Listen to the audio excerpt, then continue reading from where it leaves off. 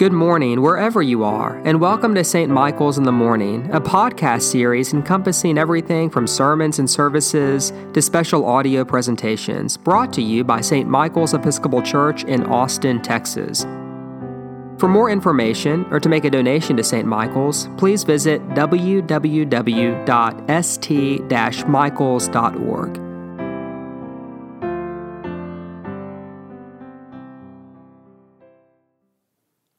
From today's reading from the Acts of the Apostles, on hearing this, they were baptized in the name of the Lord Jesus Christ. In the name of one God, Father, Son, and Holy Spirit. Amen. A few years ago, there was a Japanese film released called The 8-Year Engagement, which told the true story of Hisashi and Mai, a young couple engaged to be married. They were madly in love, and a wedding date had been set, but a few weeks prior to the wedding, Mai became ill with a very rare brain infection that erased a large chunk of her memory. Mai forgot who she was, and she did not recognize most of the people around her. Now, in time, most of her memory was restored, but due to the randomness of her condition, there was one person in particular that she could not remember at all, her fiancé. And so week after week, Hisashi sat by her hospital bed, but to Mai, he was but a stranger. Mai's parents begged Hisashi to look for another wife, but all he said in reply was 3 words: I will wait. It was 8 years later that Mai came across a pocketbook with a few photos and notes inside, and on the cover were the words wedding ceremony and the date March 11th, 2007. And it was at that moment, quite spontaneously, that all the old memories came rushing back.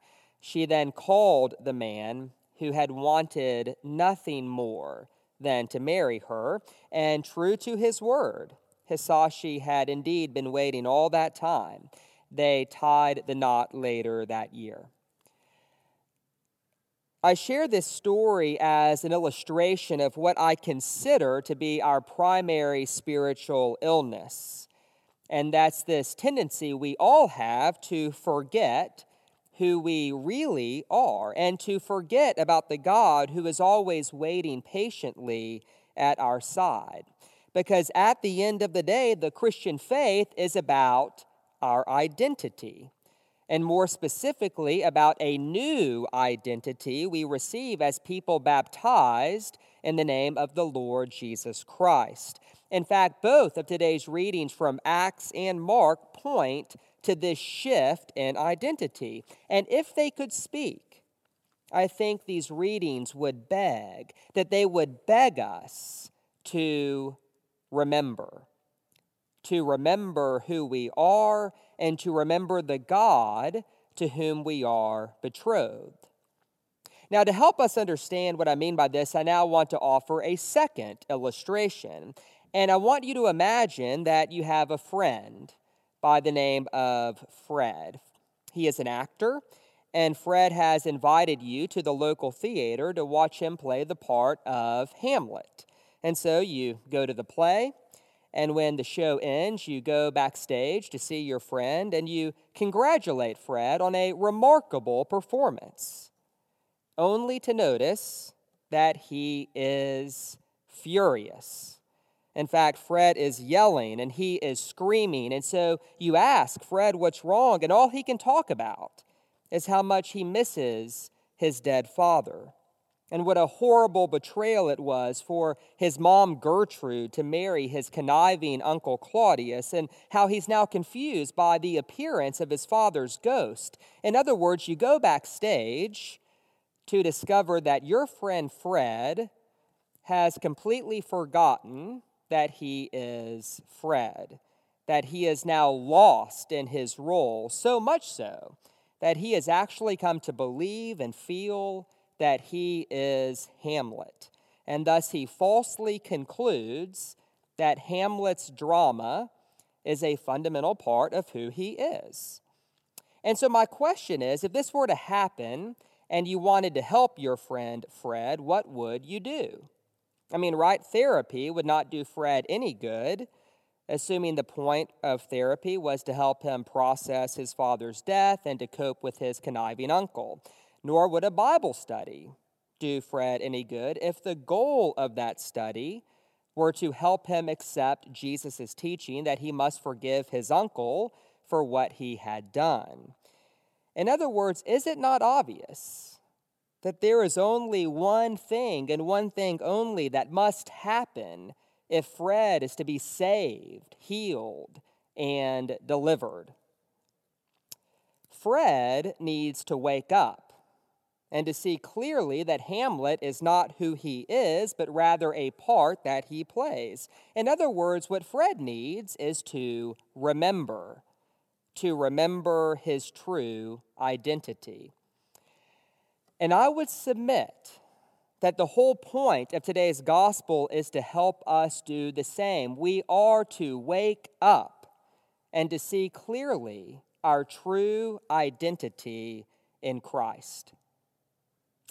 Because here's the thing, every single day we wake up and there are many roles we are asked to play. Mom, dad, student, boss, athlete, friend, child, waiter, rector, doctor, volunteer, athlete, etc., etc. And here's the thing, in every one of these wonderful roles, as I'm sure you know, there is plenty of drama we can get lost in, some of which is fun and exciting and gives spice to our life, and some of which makes us suffer tremendously.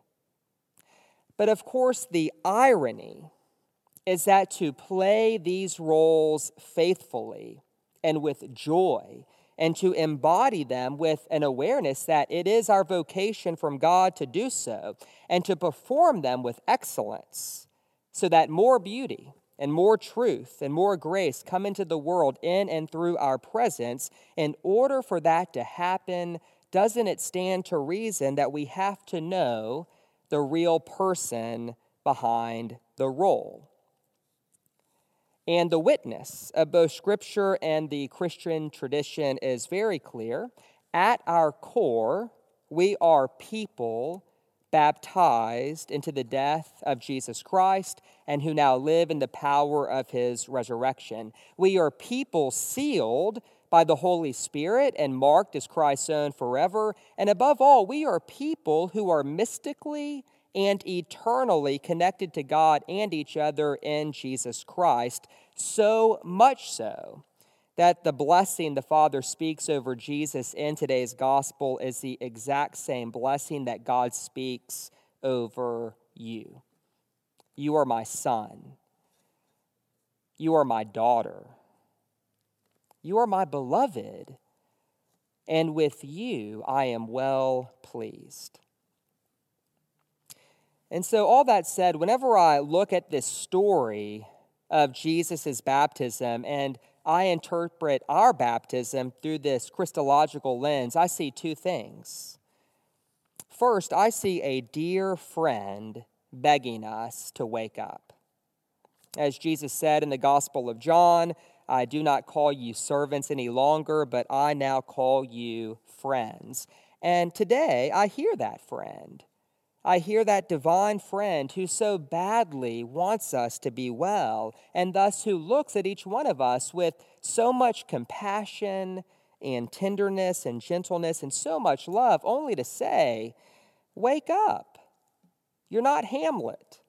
You are my son, my daughter, and with you, not with your role, but with you, I am well pleased. And so first, I invite you to see in today's gospel a friendly reminder from God as to who you really are and what it is that really defines your life. And then let me tell you the second thing I see in today's gospel.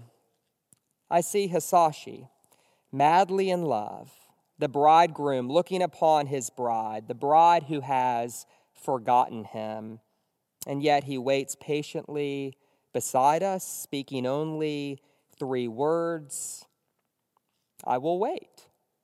For as long as it takes, I will wait. I love you that much.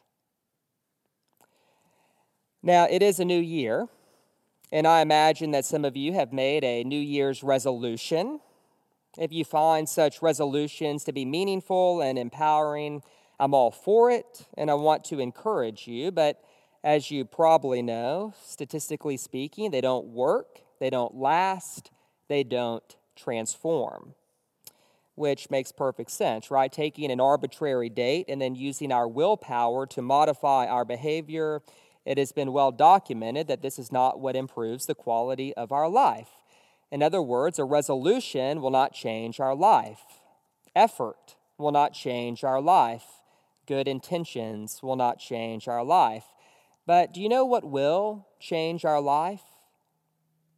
Knowing who we are, and knowing whose we are, and knowing the eternal and indestructible nature of the body we have been baptized into. And you know the irony of all of it?